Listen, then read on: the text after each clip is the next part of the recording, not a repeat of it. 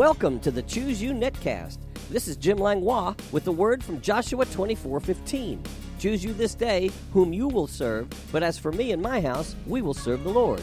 It's my prayer that this netcast will encourage and cheer you on as we join forces to draw the line in the sand, defending our faith and our households in the resurrection power of Jesus. Join me each weekday as we dig deeply into God's amazing word and bring up the rich treasures of His blessings. Are you ready? Choose you this day whom you will serve. But as for me and my house, me and my house, me and my house. I said choose you this day whom you will serve. But as for me and my house, me and my house, me and my house.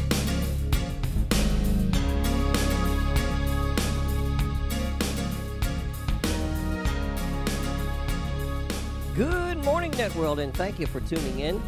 Today I want to talk about a really great subject. It's called Why New Tongues? And let me read you Mark chapter 16, verses 17 through 18. And these signs will follow those who believe. In my name they will cast out demons, they will speak with new tongues. They will take up serpents, and if they drink anything deadly, it will by no means hurt them. They will lay hands on the sick, and they will recover. The doctrine of tongues is a fascinating subject, and it's had great impact on my life. When I first heard about it, it didn't scare me. Rather, it fascinated me, and my interest sent me on a journey to answer questions like, is this really in the Bible? Well, if it's really in the Bible, then why? When? And what for? And how? I've always thought of God as being practical, not crazy. He's always has a plan.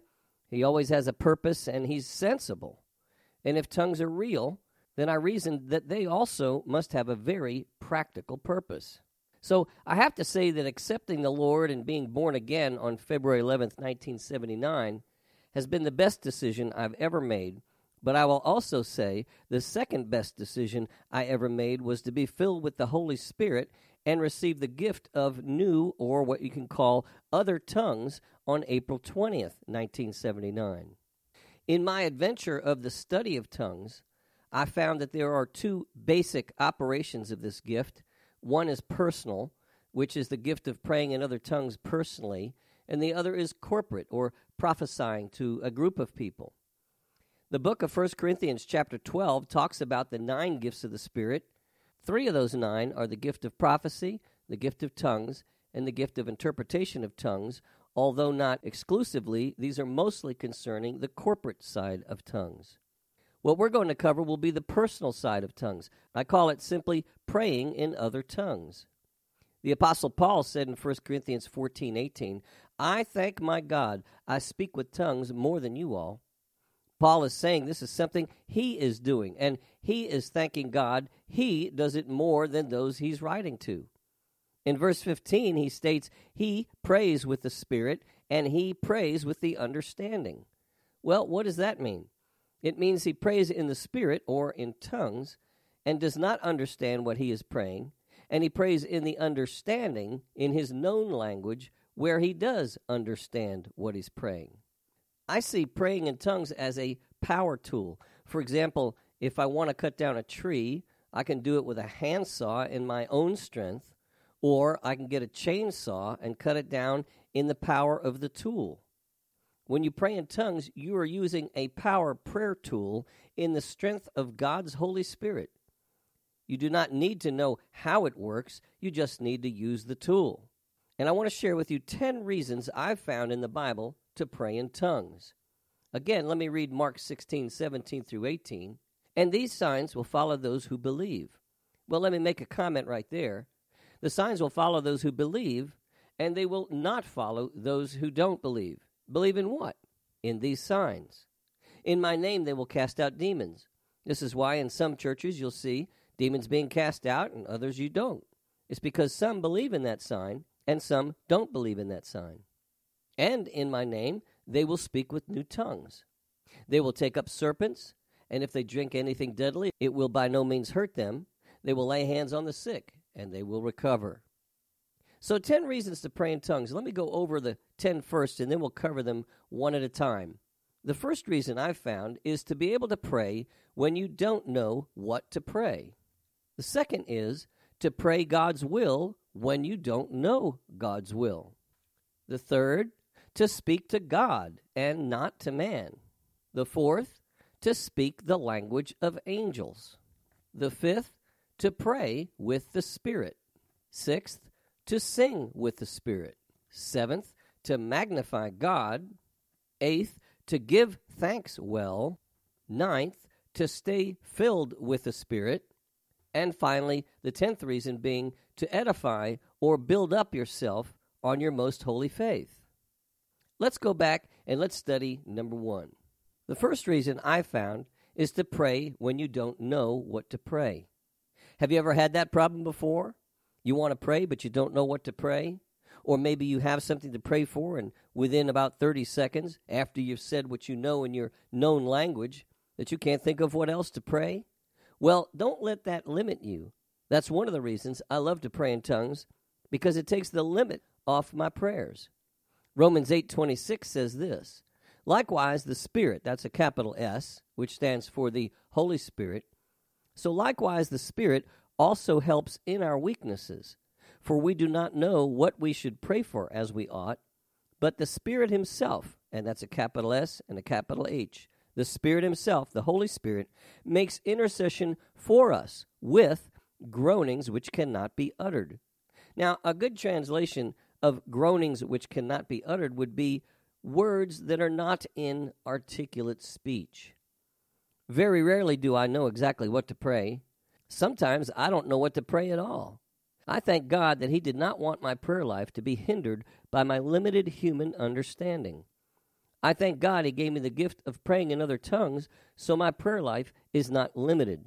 I can't say I pray in tongues more than you, but I can say I thank God I pray in tongues. And in a similar way, number 2 says to pray God's will when you don't know God's will. Have you ever had that problem? Well, I have. I've tried to pray what is God's will when I don't know God's will, so it's difficult to pray. But Romans 8:26-7 again, let me read it. Likewise, the Spirit also helps us in our weaknesses, for we do not know what we should pray for as we ought, but the Spirit himself makes intercession for us with groanings which cannot be uttered. And now verse 27, now he who searches the hearts knows what the mind of the Spirit is, because he makes intercession for the saints according to the will of God. So this is tied into the scripture we just read about not knowing what to pray for as we ought. And now it tells us that we can pray God's will in that situation. Let me read verse 27 again.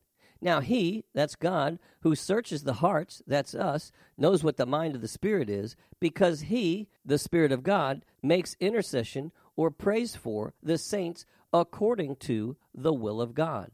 So, with the gift of praying in other tongues, not only can I now pray when I don't know what to pray, I can also pray God's will when I don't know God's will. Now, talk about a power tool. That is absolutely fascinating to me. And this lines up with God being sensible and knowing what he's doing. I realized if tongues were real, they had to have a purpose. They had to have a reason. They had to make sense. And now it's beginning to make sense to me. You see, many times I don't know what to pray because I don't know his will. Well, now I can pray his will even when I don't know what to pray. This does not negate when I do know what to pray. That's when I pray in my known language, which is English. But now I have 2 ways to pray. One, in my language of English, when I know what to pray, and another in tongues when I don't know what to pray. Now, that's a practical gift. Now, how do I know it's true? Because the Bible says so. And I thank God that I pray in other tongues. The third reason I found in the Bible to pray in tongues is to speak to God and not to man. Paul says in 1 Corinthians 14:2, for he who speaks in a tongue does not speak to men but to God, for no one understands him. However, in the Spirit, he speaks mysteries. You mean speaking to God and not to man? That's exciting. But in the Spirit, speaking mysteries? Now that's very exciting. The original Greek word for mysteries means hidden thing, not obvious to the understanding. Now, doesn't that make sense? being able to pray the hidden things of God that are beyond our natural understanding, that makes a lot of sense. This gives us the amazing power to pray when we don't know what to pray or we don't know what God's will is. It's praying beyond our own strength or our own ability.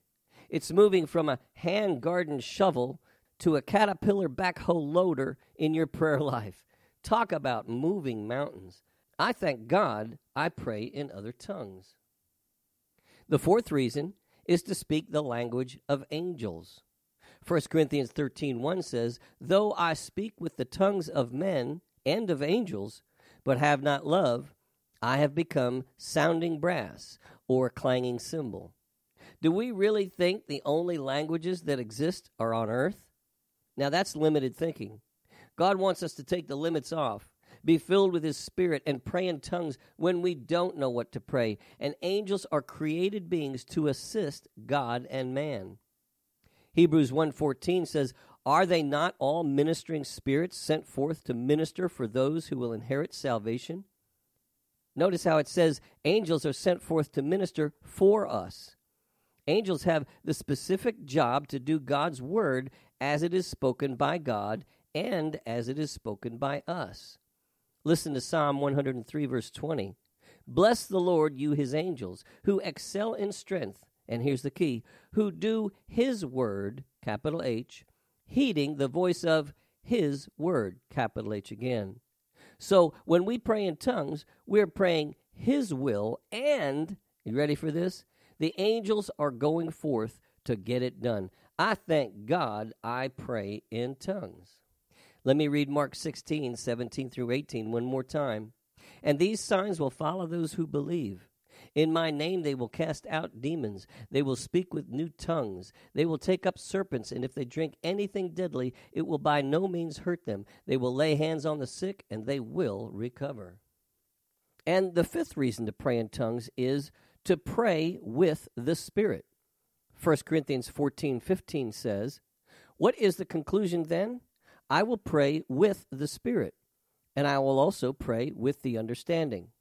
I will sing with the Spirit, and I will also sing with the understanding." John 4:24 says, "God is a spirit, and we are created in His image. Therefore, we are also a spirit.